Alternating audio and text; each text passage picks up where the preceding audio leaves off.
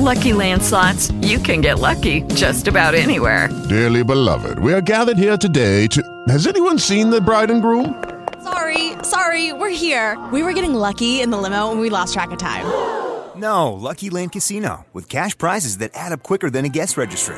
In that case, I pronounce you lucky. Play for free at LuckyLandSlots.com. Daily bonuses are waiting. No purchase necessary. Void where prohibited by law. 18+. Terms and conditions apply. See website for details. Hey, everybody. Welcome to this week's group call for the Matrixic discussion group, as in exiting the Matrix. This evening, we've got somebody with us this evening that, well, to me, it's somebody I kind of feel like I know because I spend a few hours with him a week, whether he knows I do or not. But and he is somebody that I consider him, in a way, an archaeologist because of some of the research and studying he's done and actually getting sand in between his toes. But though what I really prefer about Scotty is that a lot of the information that we get from archaeologists along the lines of history and what they find or tell us what they don't find, which doesn't really happen, is that these people are normally all beholden to somebody else. Somebody else is paying for their work, they're paying for their research, they're paying for them to publish their writings, and so they're beholden to someone else, whereas to me, Scotty comes from a neutral point of view and can kind of tell it and show it like it is. Most recently, he's been doing his live YouTube reading on King David. Prior to that, he was doing one on Exodus. And he's written numerous books, Exodus Reality, Rise and Fall of Nephilim, Secret History of the Reptilians, Lost Civilizations, and Secrets of the Past. And so what we're going to do, I was kind of hoping this evening, is just to kind of maybe do a glossary review on a lot of those things. And maybe I could even pick his brain regarding some of the things that I've found out that necessarily hasn't been told to us, and which has actually given history to us kind of a distorted way. But anyway, let me welcome Scotty on. How you doing, brother? Hey, Brian, I'm doing great. How you doing? Excellent. We had our little let me you connecting, but you're here. Oh, that's all right. Yeah. Well, I say it's all right from my end, I suppose. You should go. Oh, that's all right, Scotty. No, I couldn't figure out where the right button was, and I'm looking all over. I'm fairly internet savvy, and it took me a minute. That's all. And I got to correct one thing. Don't consider me an archaeologist at all. Just a friendly correction, because I haven't gotten my degree in archaeology, and archaeologists out there tend to be a little snippy when they go, well, you're not an archaeologist. You don't have letters behind your name. And no, I don't. So I'm more a historian, and even an armchair historian, someone like to say. I am a what you would call a amateur archaeologist, an amateur historian, which means I'm nothing, according to some people. That's right. I found a lot of the criticism that gets hurled at me about my historical work, my historical writings, my books, is that, well, you're not degreed in history, so how can you speak to history? I said, you know what? I said, I've been an artist for 45 years, too, and worked in advertising and publishing, and I'm an illustrator and a designer. I said, does that make all my artwork fraudulent because I don't have an art degree behind my name? No. I said, so I get where they're coming from, though. And those who are credentialed are very jealous about being credentialed. So there you go. It's that long thing to say. I'm no archaeologist, but I've done archaeological work. So, well, I'll tell you under what. Archaeologists. In the company that you're in this evening, you would be considered that, even though you don't have the letters after your name, because the way we look at things really is we don't need another man to validate us. You know what I mean? Very true. What we research, what we study and learn, that's really where our validation lies. And in fact, our validation really should be coming from another source other than the fellow man, in my point of view. So I guess maybe we could say you're an archaeologist with Roman numerals after your name instead of letters. How's that? Oh, there you go. That'll do. Yeah. All right. Uh, I don't really know exactly where you wanted to start off with this evening, but some of Anywhere the you things want. that okay, excellent. Because some of the things that I've been looking at, um, really from a biblical point of view, is some of the things that are presented to us, and I don't see the church today really being in the position that it should be in 2,000 years after supposedly this man Yeshua walked the earth, and I find that a little troublesome. And so I've done my own kind of research into history, real history, and what was really going on with them, and really going after different things that stuck out to me that didn't make sense, such as maybe a placard of King of the Jews put over him when he was crucified, when it was actually supposedly we're told that the Jews that wanted him to be crucified.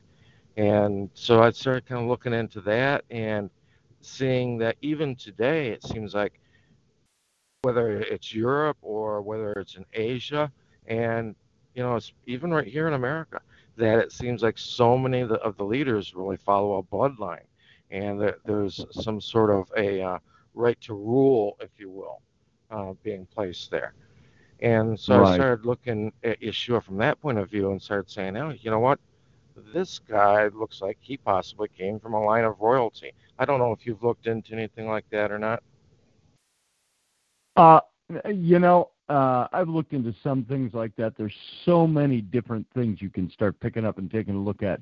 So many tributaries off the river that I certainly don't follow all of them, but I'm familiar with at least by name most, but having researched a fraction of them.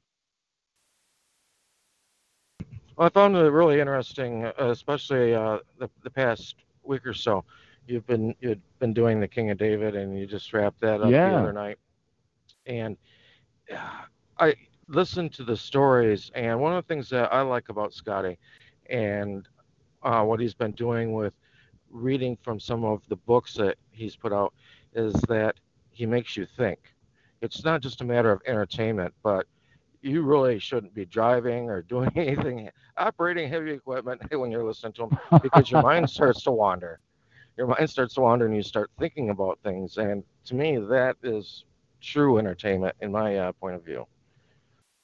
Well, thanks. I figure if you're going to teach, you might as well, or if you've got a message you want to share, it's like they say, you catch more flies with honey than vinegar. It's not that you sweeten the pot falsely, but I always figured you got to make it interesting. You got to make it fun to listen to. You got to get people involved in thinking about what you're talking about. And if you can do that, then you've won the war of passing on information. And so I've gone to great pains to try to make things interesting, sound interesting at least, put my passion into it. And that's the way I learned the best as I was growing up and as I was, maturing into adulthood. The best teachers I had were the ones that could appeal to the things that hooked me. And so that's what I do. And what were you saying, by the way, about the sign over Jesus' cross, the King of the Jews, when it was the Jews who were responsible for Romans crucifying him? I was thinking about that for a second after you mentioned it.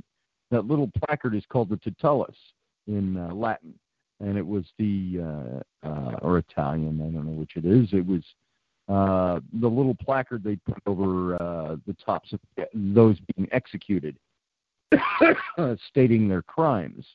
And according to the story, it was Pontius Pilate, the Roman governor, the procurator of Judea at the time, who kept saying to them, I don't find any fault in him. And he was going to let him go. And then the Jews, the Jewish Sanhedrin, they got him kind of between a rock and a hard place. They were, there's a little history behind that. Do you want to hear some of that? Yeah, sure. I've been looking at some of the writings of Josephus Flavius regarding this as well, and kind of just looking at timelines and things like that. And to me, it's kind of like when we know like a real story of something that's happening locally, and then we watch it on the news, and it's like, yeah, that's not the situation at all.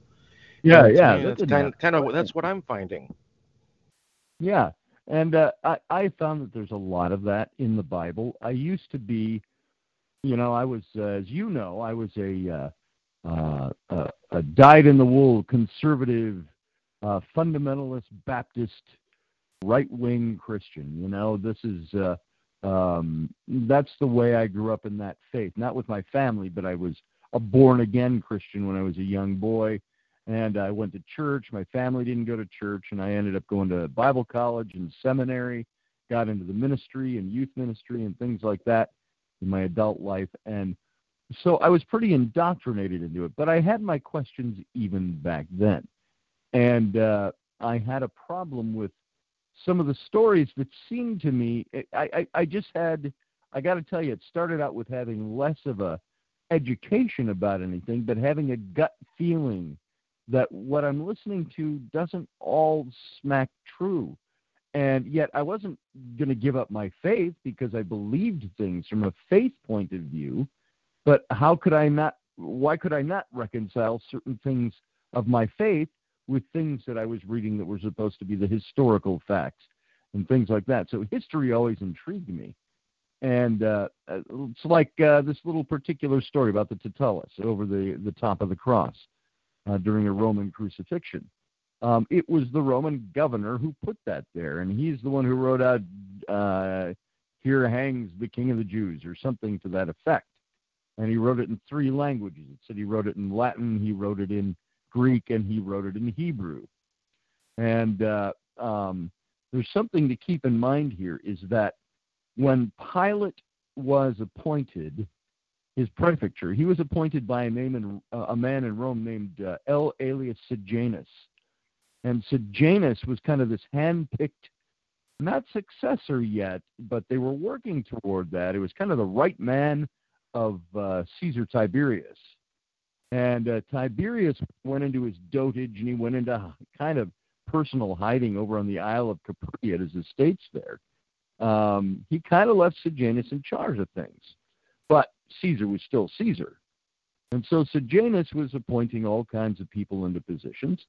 And one of the people that he gave an appointment to was Pontius Pilate. He gave him a prefecture in Judea, kind of the scrub armpit of the Roman Empire down in Dust Bowl, Judea. And so here is Pontius Pilate out there. Now, meanwhile, some of this is speculation, but the fact of the matter is there was all kinds of political problems in Rome. Sejanus is revealed to Tiberius to be a man who is too ambitious, and he wants to take the position as Caesar before it's his time. And so what does Tiberius do? He has Sejanus and his whole family strangled to death, and then he has 300 of Sejanus's political appointees and followers all executed. Well, here is little old Pontius Pilate out in little old Dust Bowl, Judea, as the governor of Judea. And the speculation is that the word given to him was, now Sejanus was he was very anti-Semitic. He told Pilate, you need to subdue the Jewish people. And there were 5 rebellions against Rome under the time that Pontius Pilate was a prefect in Judea. And he wasn't a bloody ruler or anything like that, but he had to crack the whip and keep them all in line. And then, after Sejanus' death, Tiberius was rather pro-Jewish. And he told Caesar, this is a speculation, Caesar gets a letter, Pilate gets a letter that says pretty much, hey, your ally Sejanus is dead. Now I'm going to keep you over there in Judea, but you're going to change policy. Placate the Jews. We need them placated. We need peace over there. So the new policy, placate the Jews, okay? Bend over backward for them. Now, bring in the story of Jesus. If this is indeed a true story, In the story, you see elements of it where the Sanhedrin, the Jewish ruling body in Judea, the Rome, of course, ruled them, but they were the religious ruling body. They come to Pilate and they say, hey, there's this little itinerant preacher that we want an execution warrant for because he has blasphemed our God. And Pilate's like, fuck that. He goes, I don't know who Jesus is, and I don't care about your religious law. And they said, well, he's saying he's king of the Jews. And Pilate says, it's not my business, not my affair. And they say, well, if you don't give us a warrant for his execution, if you don't grant it, because that was the law, the Roman governor had to grant writs of execution.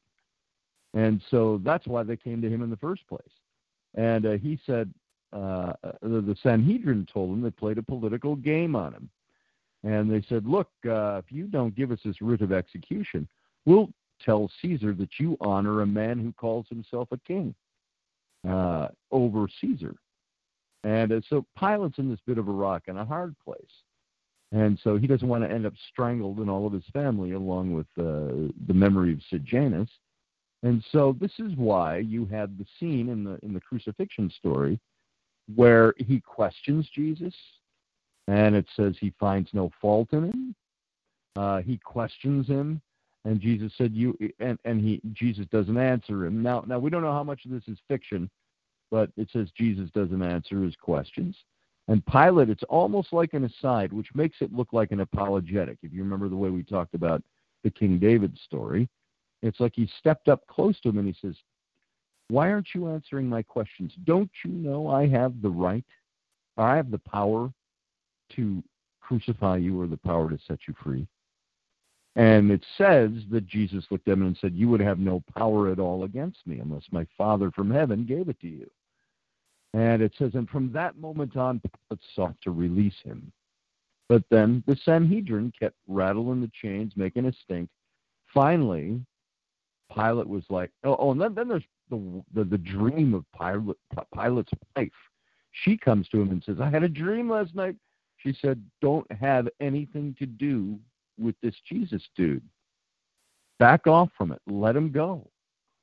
And so who sent her that dream? If Jesus was supposed to die for our sins by the holy plan of God, who's sending her the dream saying, tell your husband to back off? So Pilate backs off a bit, and he still has this problem with the Sanhedrin. So finally, it says he washes his hands of it. First, he offers Jesus up because it says, as was the custom at Passover, the governor presents prisoners to the crowd and saying, whom will you have, Jesus or Barabbas? And they're like, give us Barabbas, crucify Jesus. And Pilate even says, would you crucify your king? And they said, we don't care. Let his blood be on us and our children. Crucify him, as the story goes. And so it finally says that Pilate does the ceremonial, bring me a bowl of water, and he washes his hands of it. He says, look, let this be on you, not on me. And we'll take it on us. And so they crucify Jesus, is the way the story goes. And then it says he took the titulus and wrote on it himself, Jesus, or he didn't put Jesus, it says King of the Jews or something like that. And then he wrote it in the 3 languages. And even the Sanhedrin said, why don't you put that he said he was the King of the Jews, blasphemously? And Pilate, as the story goes, says, I've written what I've written. Now, how much of that story is true, we don't know. But there's a little bit of the story, I think, behind the Roman governor passing judgment. The Jews. Were the Jews Christ killers? Yeah, they were. But you got to take it out of the people use that term in an anti-Semitic way. Historically, it was the Jews that wanted him put to death. It was the Jewish Sanhedrin. And I think the purpose was because he was disrupting the flow of revenue into the temple. He went into the temple. He overturned the tables of the money changers. And he said, you've taken my father's house and made it taken a house of prayer, turned it into a house of thieves. And he said, it says he held them out for 3 days, he and his disciples. So, and he did that twice, apparently, throughout his ministry. And so you've got Jesus, who is disrupting temple worship, disrupting temple cash flow, and the Sanhedrin was like, get rid of him. Once again, if you hail back to the series I did on David, Brian, you look at, remember how the apologetic of the story did everything it could to make David look as good and polished and good-hearted and seeking after God as it could, while at the same time trying to make King Saul look as bad as possible. He's demented. He might have a demon. He's doing evil, and so on. So that was what the apologetic did. Now you get this same thing too.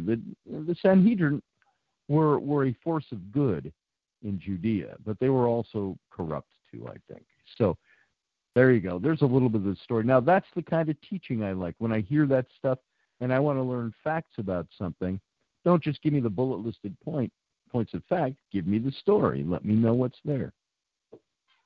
There you go. Yeah, no, absolutely, and that kind of touches on something I wanted to go to, but at the same time, I want to say that we need to realize that a lot of these things, if you're just, there's so many dyed-in-the-wool King James Bible thumpers out there, and myself, I'll tell you, I never went to a public school, Scotty. I went to a church-created school my whole life. It wasn't necessarily Baptist, evangelical. I would say maybe a Baptist strict evangelical, if you can picture that. I went to a high school like that. It was with the Fourth Baptist Church in Minneapolis. It was the Fourth Baptist Christian High School. So. Yeah, well, that's the type of school I went to from K through 12, and in the latter years, my father was going and starting schools at different churches, helping the churches start their schools out. So that's sort of the background I come from. So I pretty much, if I wanted extra credit in school, it was like, okay, memorize a chapter and write it down with correct punctuation and only get 3 things wrong. Right. And so it's so much of the stuff I ran across, I was like, I would have a question, and it seemed like what I was being led towards was, oh, you just have to have faith, and which to me that's the Pauline doctrine of, oh, you just have blind faith, you have to accept it, and don't question anything. Right. And but I was gonna say, but people have to realize that what we are seeing today in the King James actually came from 1666, 16 whatever, when that was put out by King James. 1611, yeah. The 1611, yep. In fact, I've got 1 or 2 copies of that. But so, yeah, that was a while ago. It wasn't as long ago as people really think it was, but that was quite a while ago. But even 1611, it was writing about things that had happened maybe even 1600 years prior to that. And somebody I was talking to on your live chat, I was like, wouldn't you think that if you are witnessing something as not necessarily politically relevant, but maybe even spiritually relevant as what was going on at that time, you would have been taking copious notes. You wouldn't have waited 50, 60, 70 years later to go and write down this stuff and release it. And that was something that kind of... I wondered about this, and this is pure speculation, conjecture on my part. But at the time these guys were walking with Jesus, say Matthew, Mark, Luke, and John. Let's take them. Luke wasn't an apostle or a disciple, but you had Matthew, Mark, and John. And if these guys actually walked with Jesus, well, Jesus was killed around the time he was 30 to 33, as they say. These were young guys, I think, that were with him. Peter might have been a little older. But I think these were things that these guys wrote about later. It's not like today. If I go see a political event today or a spiritual event and I want to write about it, that night I could sit down at my computer and write start writing a book or write an article or something, and the next day I could have it published worldwide just by putting it on social media. Back then, of course, just getting paper to write on was quite a monumental price. It wasn't cheap. You couldn't go down to the local 5 and dime and pick up a sheet of paper, a notebook, and a pen. So writing something down for posterity was a little different. And some of these guys, they didn't write till they were, if you will, mature in their own spiritualities, their own ministries, if you will. And then they started writing these things down decades later. And 20, 30, 40 years later, it was John on the Isle of Patmos writing Revelation, which is something our friend Jeffrey Dougherty's been talking about, is some of the things in the book of Revelation. And that was written down when he was in his dotage. He was an old man. It might have been 60 years after the time of Christ that he wrote these things. And then it's interesting. There's so many things that date back to about 200 to 300 years after the time of Christ that are important or significant in Christianity or Christian history. You look at things like, who was it? What's her name? Not Augustus. Why am I blanking on his name? 325, the Council of Nicaea. The Roman Emperor was...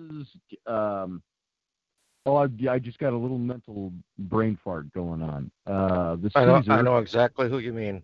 It starts with a C. That's weird. My mind just blanked on him. It'll come to me as I'm talking.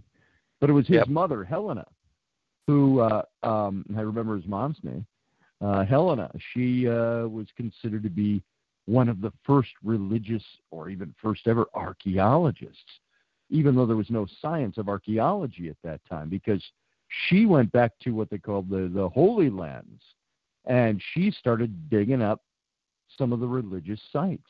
And this was absolutely, Helena led a crusade to go back and find some of these things.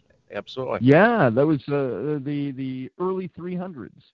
So you're talking, 250 to 300 years after the time of Christ. She's over there looking for the religious sites. And it was interesting where she put up, like, the Church of the Nativity, where you can still go today, and her church that she had put up there is still there, even though it's been added to. You go down to the little cave. It's supposed to be the cave where Jesus was born, the stable, and so on. What was standing there at the time was a temple to Mithras that was put up by, I think, Vespasian. Unless Vespasian's a little late. I might be blanking. Titus or Vespasian, one of them, put up a temple to Mithras. And it was on the site of the Church of the Nativity, where the Nativity was built afterwards. And it shows you that the reason we talked about that stuff when I was in seminary was that we said when you go to the Holy Land and visit some of these places, just because it's been touristy for a couple of hundred years and that it's been a traditional site for almost 2,000 years, does that mean this is where it took place? Maybe it was over here. Maybe it was a different place. The Catholics have their monasteries and their churches on everything over there. Well, by virtue of the fact that it dated back to a church she built in the early 300s, and that she knocked down the Temple of Mithras, that it was said the Caesar put up there because he wanted to connection to Christianity on the site, because obviously had some kind of memorial there or a place that they would visit or a synagogue or something that was dedicated to the fact that this is the spot where Jesus was born. So he tore it down and put up the temple to Mithras sometime right around 100 years after the time of Christ. And so when you start taking things back that far, it's very interesting that you find that, at least from a human point of view, the things that humans deem important, the things they put memorials on, the things where they build places, they build churches, there was something on that site almost within a century of the time Christ was born, which in ancient times is pretty significant. Yeah, absolutely. In fact, I've been in an exact duplicate of the Church of the Nativity, which is located up in your neck of the woods, actually, as well, one state over. And it was pretty cool Which to one? go into. It's actually in Where? Where was Frankenmuth. it? In Frankenmuth, Michigan, they've got an exact, like to the inch, duplicate of the Church of the Nativity. Oh, really? I didn't even know that. You Yeah. know, somebody said over here in the chat room that's connected to this, just as guest 6, says those who would hold up a man are as silly cheerleaders. Throw down the pom-poms and get on with it. Now, I'm not sure exactly. Constantine, that's it. Yeah, thank you, Casey. Kelly, Christus, Constantine. See, I knew that, and I couldn't spit it out. I've written a book that's rife with the deeds of Constantine, and and all of a sudden, I got a mental block sitting here on Sunday afternoon trying to think of his name. Yeah, It's like, Constantine should actually roll off both our tongues pretty easy. yeah, I've done that with my wife before. I said, "Hey, honey, um, um, what's your name? Damn it, I've been married to you for 15 years and I can't remember your name today." Now I'm not losing my mind. I just have mental blocks every now and then. I did that when I was 15. So there you go. Thank you, by the way, Kelly, for throwing Constantine's name up in there. And Oh yeah, I should know that, that was So off probably the Kelly top of my head. Christensen. Yeah, Kelly Christus, it says.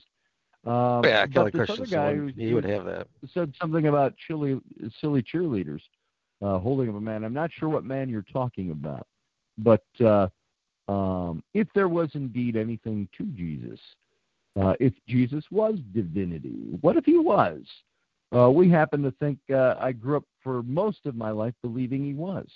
Then I questioned that. Then I questioned the historical Jesus. Brian, you mentioned Josephus earlier. Josephus, the whole account of Jesus that Josephus writes about in his Antiquities, or his Histories, is about a paragraph, a long paragraph long. The problem with it is it looks as if it's been inserted at a later date. It was written in a different hand, meaning not style of handwriting, style of wording, style of grammar. It's got all the earmarks of something that somebody wrote and inserted into the story or into the history. It's like Josephus. If that's true, Josephus was absolutely silent about Jesus, and somebody added that in later. Those are the things that piss you off when you look at it, because you go, okay, I can't rely on that because of certain things, so I've got to go about proving it in another way.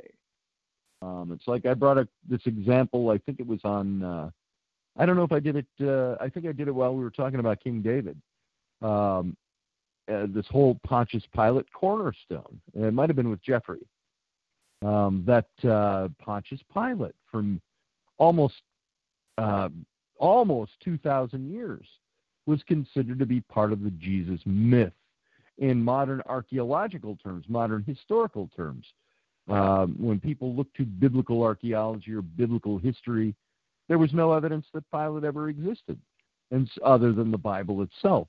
And so they wrote him off as being part of the Jesus myth. And it wasn't until 1964, we're talking 50 years ago, 50 plus years ago, 55 years ago, that an archaeologist doing work with a group of archaeologists in Caesarea Philippi, which was the Roman capital of Judea, they're looking for something else. They're doing a completely different project, but they uncover a staircase dating back to the Roman era, post-Roman era, and the staircase is built out of rubble.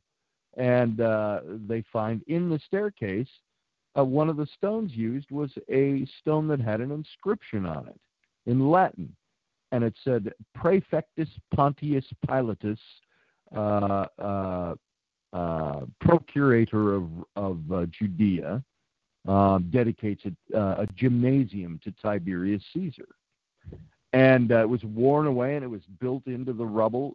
This was rubble that was used from something that was obviously torn down, and reused the stones to build this staircase. And they found it there. And now that cornerstone now sits in the Israel Museum in Judea. In Jerusalem. And that was the first archaeological find that was solid, that verified the fact that Pontius Pilate was a prefect in Judea in the years that Jesus would have been alive.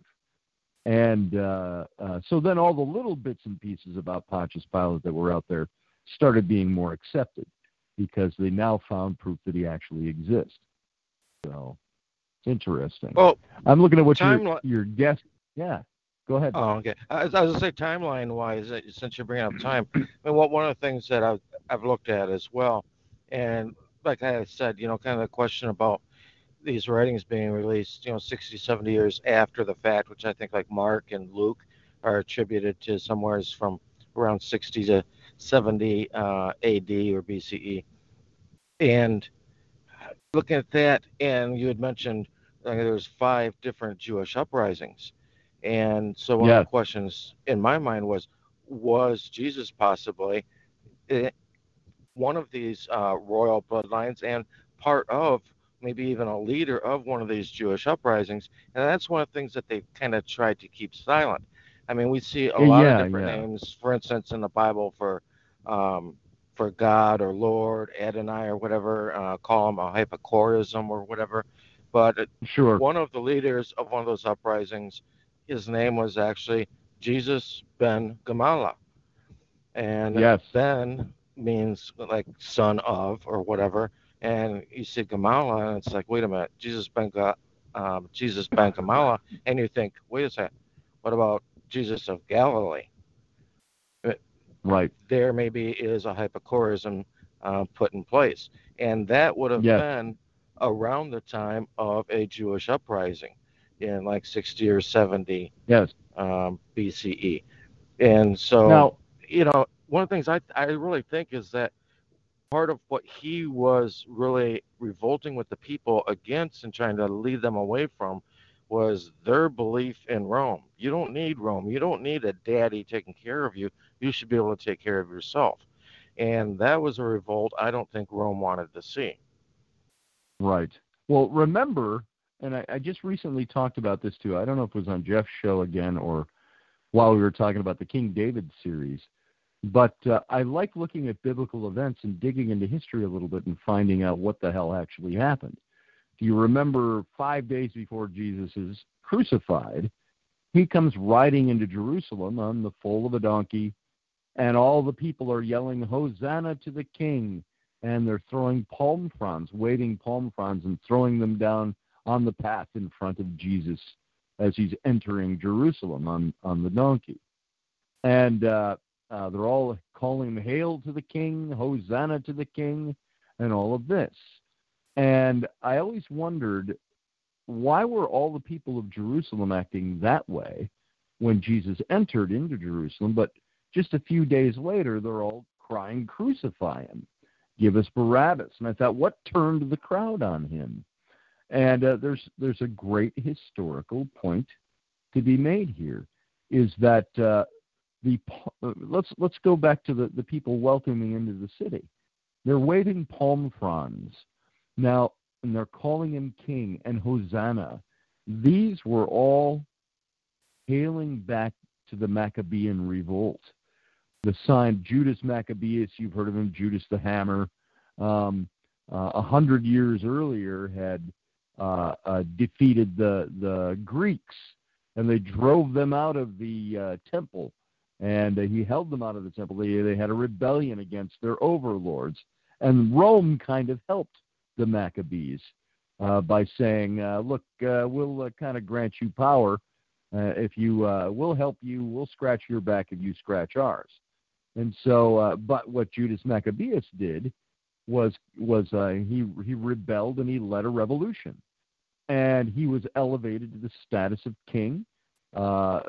He was also given all kinds of accolades. And one of the symbol of the Maccabean family was the palm frond. So when the people are waving the palm frond when Jesus is entering the city, they've heard about things. They think he's coming to deliver them from Rome, to be the new military leader that will help throw off the yoke of bondage to Rome. And so they're viewing him as the next Judas Maccabeus. And they're waving the palm fronds. They're calling him king. Hosanna to him. And they're putting the symbol of the palm frond. They're waving it in the air and throwing it down to strew the path in front of Jesus as he enters the city. And then a few days later, when they find out, well, Jesus is teaching stuff like, well, the kingdom is in your hearts. It's not, I'm not here to be, a military king. I'm not driving out the Romans. I'm going to tell you, you got to live with what you got. And the kingdom of God's in your heart. And by then the people are like, whatever. And this is why I think they were able to turn against him so quickly a few days later, is they said, this isn't the guy we thought he was. And they were all honoring him, not because they thought he was the Messiah, but because they thought he was a king that was going to throw off the bondage of Rome. And so it's very interesting stuff when you look to some of the facts around the incident, and you say, this is what was going on at the time. I'm looking at some of the notes that are being made here by one of the people in your chat room, G6. He's made a bunch of comments here, he or she, talking about Christ, in Christed, and things like that, the five senses, and so on. Barabbas is what caught my eye, son of the fathers. And this is why any so-called preacher who claims, but the fathers taught this, and that are denying Christ and calling for their own understandings, which is to say Barabbas. No, this happens every day. But most are completely blind to the inner meanings of the scriptures, so they keep looking at the senses, their senses trying to make sense, blind guides. This is what guest number 6 is having. Guest 6, it says, G6. In the chat room. And so what's new under the sun? Listen to the church folk looking for the return of Jesus. Why, when Jesus returns, will he overthrow Rome? Blind them. Okay. And so on, kind of stating their own stuff about it. And so I say, if Jesus is not who the Bible says he is, then there's no skin off anybody's teeth. Just another historical story that may have historical fact behind it and may not have historical fact behind it. I know it's very hard to pin down the historical Jesus. While at one point I thought we had a lot of information about that. Now I don't think so much that we do. I had somebody once ask me if I wanted to co-author a book with them about Jesus, and I said, I'm not going to touch that one for a while. The jury's out for me. Go ahead. What were you going to say, Brian?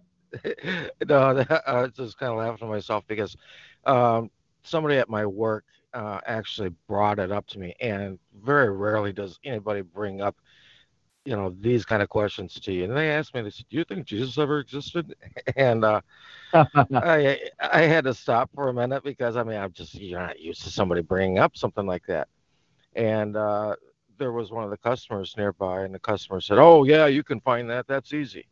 And I said, "Oh, really?" I said, "Where's that at?" He said, "Oh, well, there's a video out there called A Case for Christ, a movie." And I said, "Oh, really? Okay, I'll check that out." And that, I'd never heard of it because I really don't look to YouTube to find evidence for Jesus Christ or Christ Jesus, as Paul called him. But I had watched it, and I figured out within the first 2 or 3 minutes what that whole thing was going to be about. The whole video was going to be about Jesus existed because we're telling you he existed. Right. And the guy had mentioned, "Oh, yeah, there's like 500 people that can testify towards it."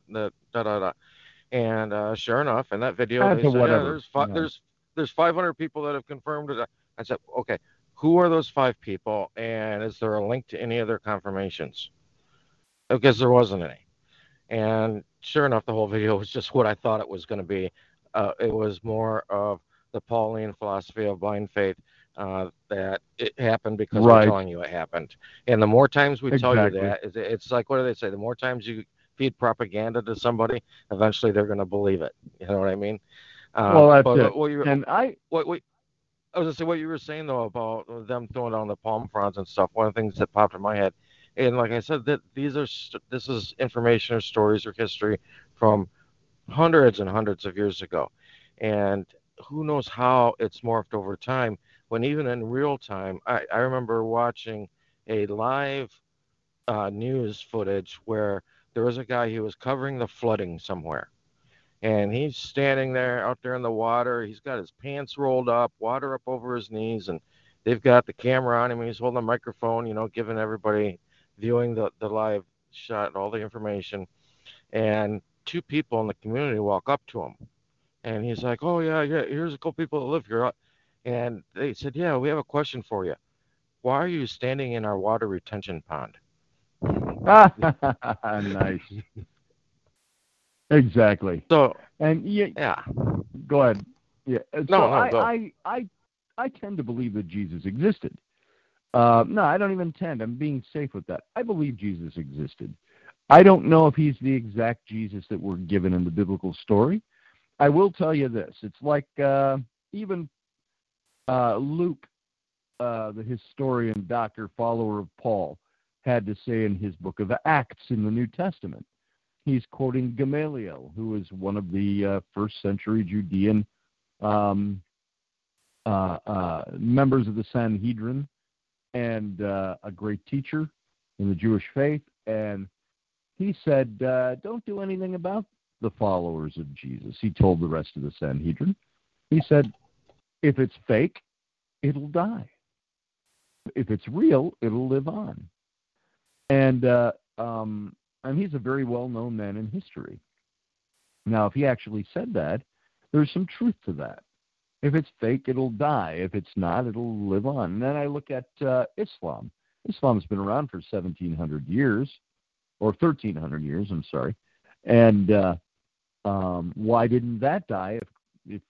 Is that a fake religion, or is that a real religion? I think the religion is real. Muhammad was a real guy. Muhammad wrote a book, and that principle applies there, is that there are people who believe what Muhammad had to say. But Muhammad, we don't question whether Muhammad actually lived, because we all know he did. But there's some historical proofs for that. Why do we question so much whether Jesus actually existed? I think he did. I think he existed. I think his ministry probably reflected a lot of what you see in the biblical text. It's the post-life of Jesus, his disciples, his followers, that built the Christian faith. I think this is where you have questions about, are they being true to what Jesus taught? What are they adding to what Jesus taught in order to build this movement and this religion? And the people gathering in the name of the person. It's like every now and then we throw a Burns dinner at my house. Robbie Burns, a Scottish poet from the mid-1700s. And he's the guy who wrote Scots Wha and other such great poems. And they had on the anniversary of his death, his too young death, his friends started holding a dinner in his honor back in the late 1700s. And that tradition is kept up to this day. And so I think it's okay to sometimes honor somebody who has fallen.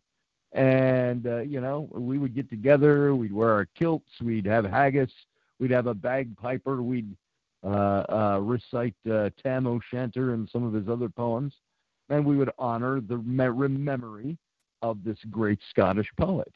Now, it wasn't religious, just the practice. There's a religious practice of on January, third weekend in January, you usually throw a Burns dinner if you're going to have one. So whether or not Jesus actually lived should not be in question. I think he was a real guy, made an impact on history. But it was his followers who built the religion out by remembering who he was. They'd get together, like at a Burns dinner, probably quote what they knew to be the sayings of Jesus, their great teacher. And, of course, there are some that say Mary Magdalene was the great teacher afterwards, according to the Gospel of Philip, and all these other things. So, and I'm going off on a rabbit trail here, but I think he existed, and I think his followers built the religion into what it has become. And by the 2nd century, you've already got the basics of the Roman Catholic Church. The Catholic Church being the universal church. And they're the ones who were already starting to write doctrine, and back as early as the 200s. And so you had all that going on. I see your guest 6. Of course, Jesus lived, but the temple has 3 places: outer court, inner, and most holy place. Therefore, the scriptures have an outer meaning, an inner meaning, and a meaning that relates to God. Most holy meaning. Maybe so. Not disputing with you. I'm just saying it's just a maybe so thing. We don't know exactly how all that stuff works. Is there a spiritual side? Yeah. Is there a historical side? Yeah. So if there's an inner and an outer and an innermost courts or holy places, sure, I can see the comparison. I don't think there's any kind of special divine structure to that. I do think Jesus existed, a religion built up around him, and it's still going 2,000 years later. Maybe not in its original form, but still hailing back to some of the original so-called sayings of Jesus. So there's been and as Jeff Dougherty has written many times about, quite a doctrine that's been built up around the person of Jesus. So many things were things he didn't even say, and his followers said them. Paul hijacked it, as we know. So we have Pauline Christianity, but do we have Jesus Christianity? There's a good question. Yeah, and to me, it really seems like the church is pushing more of a Pauline doctrine than really the words of Jesus. There was a group of people set up, and they had a conference, and I think they had like red balls, pink balls, and gray balls. And these guys were all theologians, and they picked through the Gospels and different things that were attributed to Jesus. They could all cast their ball, and one being definitely Jesus said that, the other one being maybe, and the other one was like, no, he didn't say that. And that's pretty interesting. Right. I've never looked for it, but I've heard that you can find that on YouTube, where they're showing part of that conference. I thought that'd always be interesting to see. And at the same time, I'm glad you brought up the whether or not he existed thing, because with some of the things I've posted and said, I've got a lot of people that I'm sure think I am just a total atheist, which couldn't be further from the truth. I think the more you get in and research things, it actually strengthens your faith. I mean, I've even had someone put out a YouTube calling me the Antichrist. Nice. And it's Gotta like, love okay, that. so I am sorry, but if you graduate from Sunday school, you're the Antichrist. I mean, come on. There it is. Well, of course you are. Yeah, But I've been called. It's like people on the Christian side of the equation might think I've gone atheist or at least agnostic, which would be true, the agnostic part. People who are atheist and agnostic think I honor Jesus too much. So you get it from both sides. So jury is still a little bit out for me on all of that. Anyway. Well, to me, a lot of what I look at in life is I look at control factors. And to me, I really think that religion, in air quotes, I really don't like using that term. I'm not religious. I'm spiritual, but I'm not religious. To me, religions are all just man-made constructs, and they're really made just to control people. And it goes back to, and I think even Jeffrey Doherty mentions, it's fear and control. And Jeff is another one of these people. He makes you think when you listen to him. I've had the pleasure of hanging out with him a couple of times. He's a good guy. But that's what we really need to be doing, is following information that makes you think, stuff that stimulates you. And I totally disagree with just taking anything at face value. If and when that day ever comes that we stand before our Creator, I don't think He is going to care that you are, say, a Christian because your parents were and your grandparents were, et cetera, et cetera. God doesn't have grandchildren in my book. But what He's going to care about is why you believe what you believe. Did you just blindly follow it from Paul? Or did you look into it? Did you research it and find it to be actually true for yourself? Right. Well, that's the question, and I get this whole thing where I get really fed up with all the talk about uh, uh, all this stuff, like what you just mentioned. It gets so convoluted sometimes that I sit back and I say, I just want to know what I believe. I want to not believe something because somebody told me to believe it or taught me that that was the right thing. Although everybody needs a teacher. There always has to be a teacher. I get that when they're passing on anything vital. So the more confusing it gets, the more I found it is not of God or the thing that we call of God.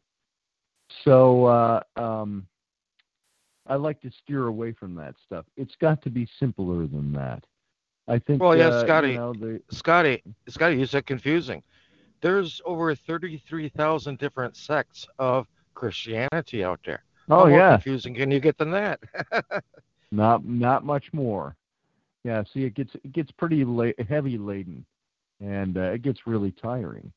And so I think, well, there was a verse even in the Bible itself: God is not the author of confusion, but of a sound mind. And I think if you're confused about it all, it might not be that you don't have enough education. It might be that you have too much education about something. And so sit back and rethink it. Take a break from it, and sit back and do a little rethinking.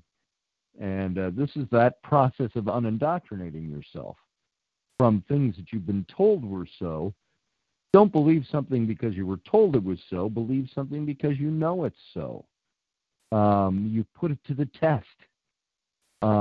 You've delved the depths to find out whether or not this is real and true. And by the way, I'm not a relativist either. I don't believe something is true for one person and false for another person as far as universal truth goes. Meaning, if something is true, it's true. If something is false, it's false. It's not, well, that's true for me and not true for you. Subjective things don't matter when it comes to those kinds of things. So I have found that it's like I used to use the example. I'd hold up an ashtray, and I was in a group of friends, and I said, look at this ashtray. It's white. I said, let's say this represents, the things that we want to believe. I said, it's white. I said, I could call it blue. I said, but that doesn't change its innate color. I said, I could be colorblind. Well, I'd have to be using a colored ashtray for that. But I said, maybe I don't see white. Maybe I see white as green. I said, so in my perception of reality, that's a green ashtray. Well, that doesn't change the innate color of the ashtray. It changes your perception of the color of the ashtray. So I think this whole thing of the truth is in the eye of the beholder and truth is relative is a bunch of bullshit because you can't change the innate nature of a thing because you want to believe or perceive that it is something different. So this whole relativist approach to things, you can apply that to Jesus, to God, to anything. You can't change the innate nature of something because you want it to be different or perceive it to be different. It is what it is. And so I don't think there is any, well, for me, Jesus was God. There is a truth of what that matter is. I may not possess that truth, knowing what the answer is to that. So I may not be able to say I know that as a fact, and therefore cannot objectively say that this is so. But when we want to change something to fit the way we think about it, or if we want to say, this is all what I've always thought about it, and somebody says, well, wait a minute, that's not what the color of the ashtray really is. Ashtray is really white. You're calling it blue. That requires a change in thinking. And so, anyway, I think you get my point. And yeah, absolutely. So I'm not a relativist. Is my point. Yeah, absolutely. I'm not a gray area. Yeah, either it happened one way or it didn't. And I Right. also like to give people some solution-oriented things as well, and that is that if you're wanting to go in and really research Scripture and see what things were really saying, as compared to maybe what the King James was telling you or the NIV tries to propagate, um, buy a Strong's Concordance or go to Bible Hub and use some of the Right. tools that are provided there. I remember I asked Jeff one time, Jeff, did you have a preference for a concordance or anything? He says, dude, just use Bible Hub. Keep it simple. Bible But Hub you is mentioned, fantastic. Yep. yeah, but you mentioned heavy laden. And it reminded me of that scripture Yeshua had said, you who are weighed down and heavy laden, follow me. And if you go Right. into that Right. scripture and pick it apart and look at the origins of it, what was being said, and this could be also another reason why the people kind of could have turned against him, or why the church turned against him as well as their leader, is that what he really was saying was, ye who are weighed down and heavy laden with the burdens and requirements of the church. He said, follow me. Right. Right. You don't have to follow all these little sacraments and sacrificing this or that, and Well, I think there's a lot of standing on something. your. Yep. One of the things that really drove me away from the church was when the church became extra biblical, when they started adding laws and rules and regulations and church polity and all of these things that were not biblical. They were based on biblical principle, but they were not biblical mandates. And that's a little too much. I'm tired of going to church and abiding by. I'm not thinking of any, for instances, off the top of my head, but I do recall one theologian that was a teacher at one of the seminaries, and he had said, "You got to let people know you're a Baptist first." And I'm like, "Well, no, I don't." That's, to me, is adding to the belief structure. I'm not a Baptist first. I said I'm a Christian first.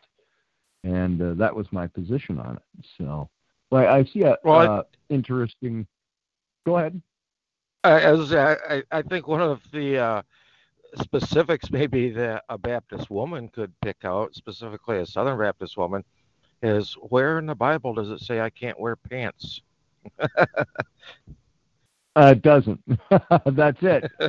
Or, when I was in high school, they were in the big movement that was burning rock albums, LP records, because they were things of Satan. And, that's who I was in evangelical church. And I went along with it at the time, and it wasn't until I got a few years later and I got into college and I started thinking, wait a minute, this is ridiculous. So, Scotty, did you ever posting? Yeah, go ahead. Oh, I'm sorry. I think we have a little delay between us. No problem. Did you ever see that meme? And it's some guy or woman that goes to heaven and sees Peter at the pearly gates, and I think he's showing him around or something. And the guy looks over and he sees this big city with a wall around it. And he says to Peter, says, "Oh, wow, what's that over there?" And Peter says, "Shh, quiet. That's the Baptists. They think they're the only ones here." Yep. We used to tell that joke, my post-Baptist years. So there's somebody in the chat room. I was just looking at some of the comments here. David Williams says, Jesus did not live. Philo, or Philo, however you want to say it, was a Jew and wrote nothing about him. Josephus was a Jew, and this guy would have been the most important dude to ever exist. And although the paragraph is a forgery in the same chapter, King Herod is mentioned 117 times. Jesus is mentioned one time for the most important guy ever, and written by a Jew to be the most important dude ever, and yet only one time, like the he's misspelling Bible, probably deliberately. Bible itself, a forgery of more ancient tales. Well, I'll tell you this, and something I hit on already. I don't think Jesus was a fake guy. I just think he was unimportant at the time to these first century historians. They didn't know a lot about him. Pilate, according to the tale, didn't even really know who Jesus was at the time he was alive even. I think it was a much smaller. It's like when we talked about the King David series. I think the nation of Israel, or the kingdom of David, was unimportant to the rest of the world, and it was very small. So I think the same thing with Jesus, and that the movement grew around this one-time small itinerant Jewish rabbi. And Scotty, do you think it could have been the story of Jesus? Whether he was Jesus as we're portrayed to him, or he was that leader of the revolt, and what was it, Jesus de Gamala, or however you would pronounce that? Could that have just been a possibility that that was used and picked up as maybe a control mechanism, not necessarily just for the state, but for the church or the Roman Catholic Church as well? I mean, because when you see the third pope saying, "Oh, what a great fortune we've made off from this story of Jesus," that they could have just they could have done that. Well, like Christianity, Christianity grew out of something. It didn't grow from nothing. There was something at its root, something at the foundations. David in your chat room is saying Jesus didn't exist because Josephus didn't write about him. I don't care about that. So Josephus didn't write about him. That doesn't. You're trying to prove the negative there. It doesn't matter. I think what you've got is a movement that grew out of something so small that nobody really took note of it until you started getting 100 years out from the time of Jesus. Josephus was contemporary and practical contemporary. And so that doesn't matter to me.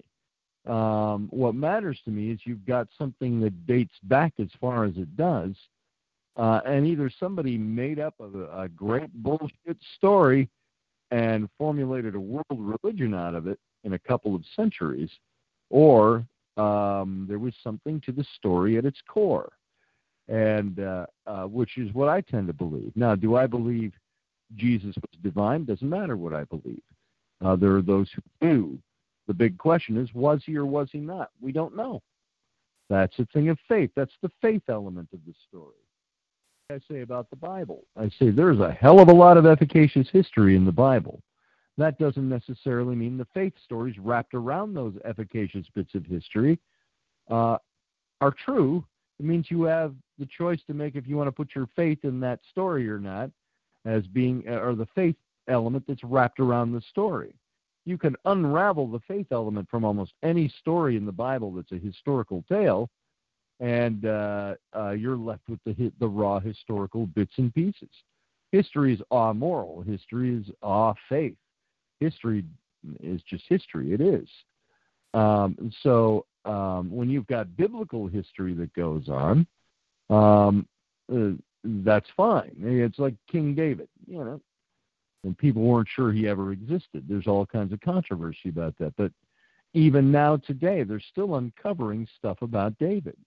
They're uncovering the seals of his administration, uncovering 2 inscriptions to talk about the house of David. So David existed. It's how he existed. We get these pictures in our heads of what a king is supposed to look like. I think David was pretty much a tribal chieftain that unified the tribal clans in the south in Judah and the north in Israel and created a kingdom that lasted what? His dynasty ended with him.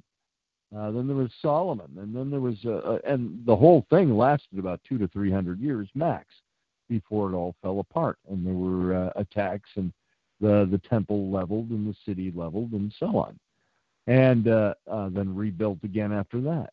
So they were small kingdoms at the time. So I think just because we don't have this glaring history, glowing history from Josephus or Philo, both of whose works I've got up in my bookshelf right there.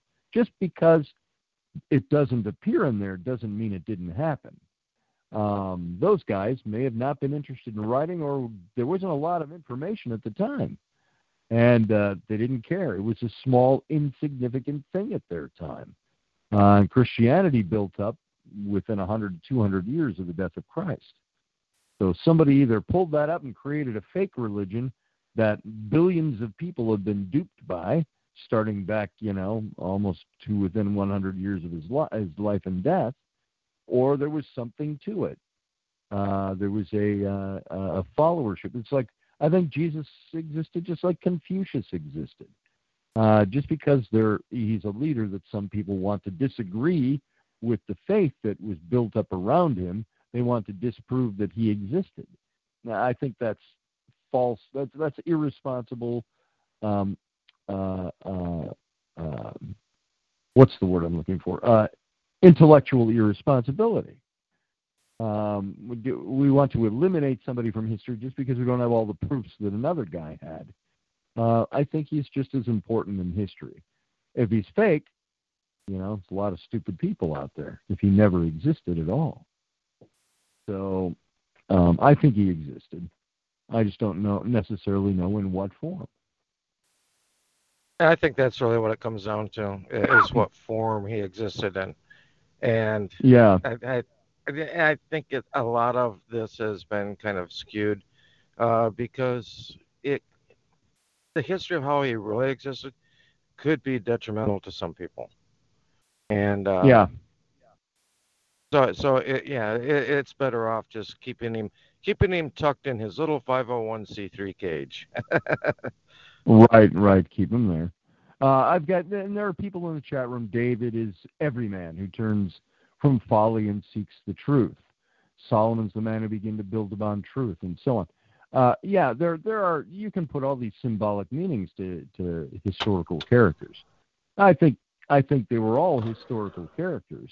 What we do with it by saying David is every man who turns from folly and seeks for truth, that's a spiritual principle, not necessarily the history of the person themselves. While I agree with the spiritual idea, that's an idea that's built on top of the history of the person. So truth is not based on what you think, it's based on evidence and proof. If you'd like to debate on the lack of historical evidence. I'm not looking for a debate with anybody right now, but not that I can't, but that's not my point I'm making. I'm not raising my fist and saying this has to be a certain way. When I say I think, it's because I'm just talking here. Now, if I were presenting a treatise, I probably wouldn't use I think as the basis for anything I had to say. I think, therefore I am is about as far as I'd take that. Evidence and proof. I'm big on facts and evidence.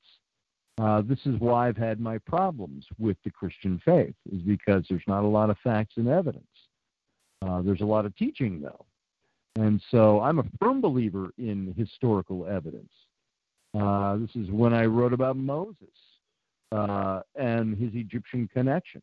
Not a hell of a lot of information out there on the Egyptian side of things, but there is if you look for it in the right places. And you have to do your comparative research. You have to know what's going on in that era of history. You have to find what Israelites might have written versus what Egyptians might have written versus what Phoenicians might have written, and so on and so forth. So you got to look at all the facts out there to say, is there anything to this? And David Williams said he's done the research. Good. Write a book or regale us all. Would you like to debate on the lack of historical evidence? I could. I'd probably fall more on your side of thinking of that equation than you think I might.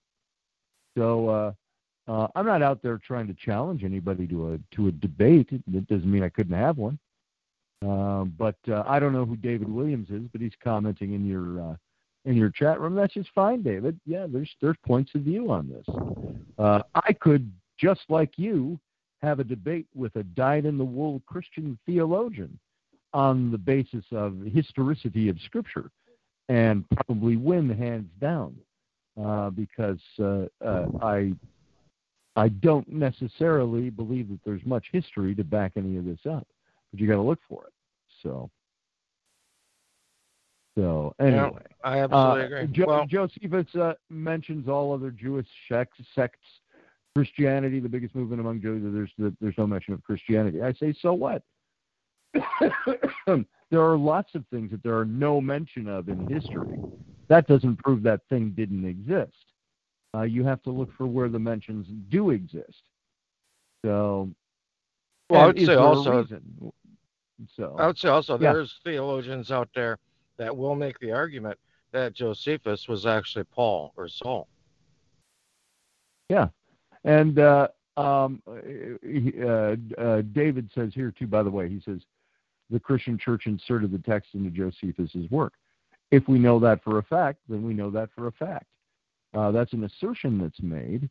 Now, if we know the church did it, if we know who did it, when they did it, the date they did it, you start to have facts that create a case to make that statement. We can assume the church did that because the church wanted to have Josephus's works say something about Jesus. So if the church inserted that into the works of Josephus, are the manuscripts we have of Josephus's works coming solely from the church?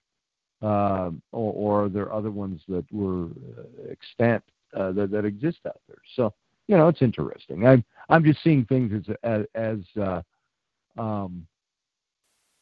I'm just looking at some of the things in the chat room and commenting on them.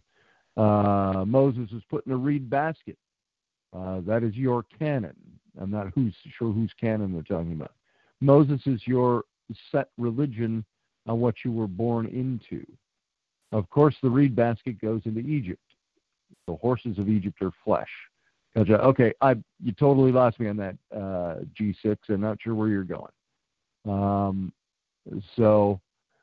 David Williams has debated translators on their false translational procedure.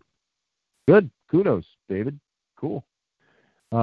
Chris Kelly says, have we forgotten that Holy Scripture throughout all time have always been written by the educated elites of those? Maybe we have. It's understanding that those elite create the stories they want people to know. Let's see. Christianity was the biggest movement of the time, according to Acts. Well, that's from within the faith. That's a book of the faith from within the faith, saying that its faith was the biggest thing since sliced cheese. Maybe the rest of the world didn't see it that way. There it is, David. Well, today we're moving out of the age of Pisces into the age of Aquarius. And are the numbers of the Christian church going up or down? They're going down. I don't know what to make of all that stuff. It's if I take my belief out of Christianity and start putting it in astrology, all I've done is change the object of my faith. I haven't, I tend to be somebody that's backing away from a lot of that stuff. I'm a pragmatist. You show me. I got to see it, touch it, taste it, handle it, shake hands with it, talk with it, converse with it, so on to believe it. Scotty, one of my questions really also within Christianity is how separate is Christianity and astrology or astronomy at the same time? I mean, you see so many similarities, and you can't help but even what the 12th book of Revelation going there, and I mean, talking about signs in the sky and what different constellations are doing. And just saw an example of that. Right. 2 years ago or a year ago, September. I mean, and it's right there. And even looking at like the 12 disciples, or looking at the 12, the 12 Knights of the Round Table with King Arthur, and even that wraps back into the ancient writings of the beginnings of Jesus as well. And because look at that number 12, you can follow that all over the place. You got 12 federal banks, you've got 12 months of the year. I mean, it goes on and on and on. So I wonder how much of this really are kind of different segments of the same story, or different philosophies of the same story. Yeah, they're definitely offshoots of the story. I've been a big Arthurian aficionado for many years, and I like those kind of mysterious stories, the Arthurian legends, the Robin Hood legends, all of these things. So I enjoy them. But where do we put our faith in something? Maybe faith is just something to be kept away from it. So anyway, I hate to tell you this. It's pushing 9:30 my time, and I've got to be wrapping up pretty quick here.